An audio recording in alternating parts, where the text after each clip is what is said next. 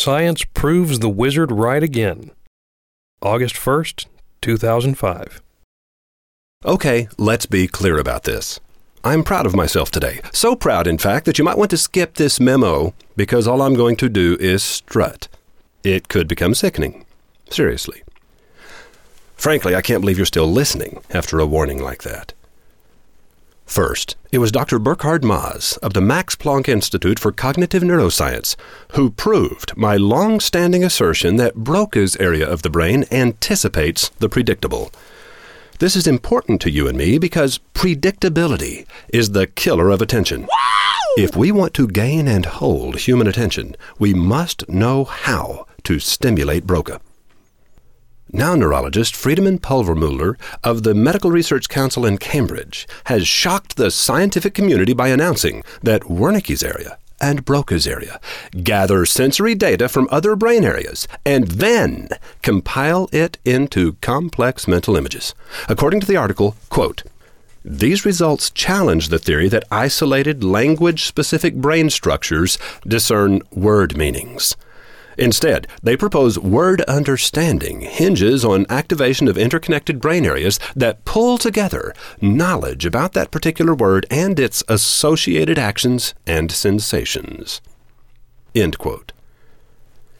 Anyone who has attended one of my public seminars since 1996 has heard me explain this whole pulling sensory data from associated areas process in detail. I wrote about it in a series of Monday morning memos in 2001 and 2002, and then finally laid the matter to rest with the April 2003 publication of the audiobook with transcript, Thought Particles, Binary Code of the Mind. Its description says, quote, "This limited edition insight contains one audio CD and one illustration CD, unveiling the wizard's theories on how thoughts are assembled in the mind from stored sensory associations." End quote. Why does any of this matter? Because the purpose of Wizard Academy is to forward the expansion of the communication arts. Our goal is to teach you how to more effectively change, 1, what people think, and 2, how they feel. To do this, we must study how thoughts and feelings are gathered, stored, processed, and retrieved from memory. Last week I wrote to you, quote, "Wizard Academy is a school of the communication arts. We study all the languages of the mind, including shape, color, position, ratio, pitch, key, tempo, contour, musical interval, rhythm, and architecture."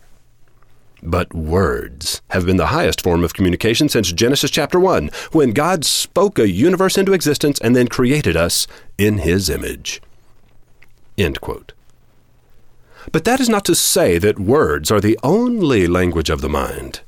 Wizard Academy is in the process of expanding its curricula to include investigations into the languages of music, color, shapes and symbols, ritual as a language of a sports or business tribe, phonemes, schema and worldview as boundaries to understanding, meter and mathematics as a language of business, with emphasis on the ratios mentioned on pages 144 and 145 of my book, Secret Formulas of the Wizard of Ads. If you're an Academy grad and would like to be considered as a possible instructor for one of these or another new curricula, please let Penny at wizardacademy.com know of your field of interest and your current depth of research into it. Penny is spelled with an I-E, by the way. Penny at wizardacademy.com. Now, if you'll excuse me, I've got to march around the room and sing the Pokey Little Puppy song at the top of my lungs. Roy H. Williams.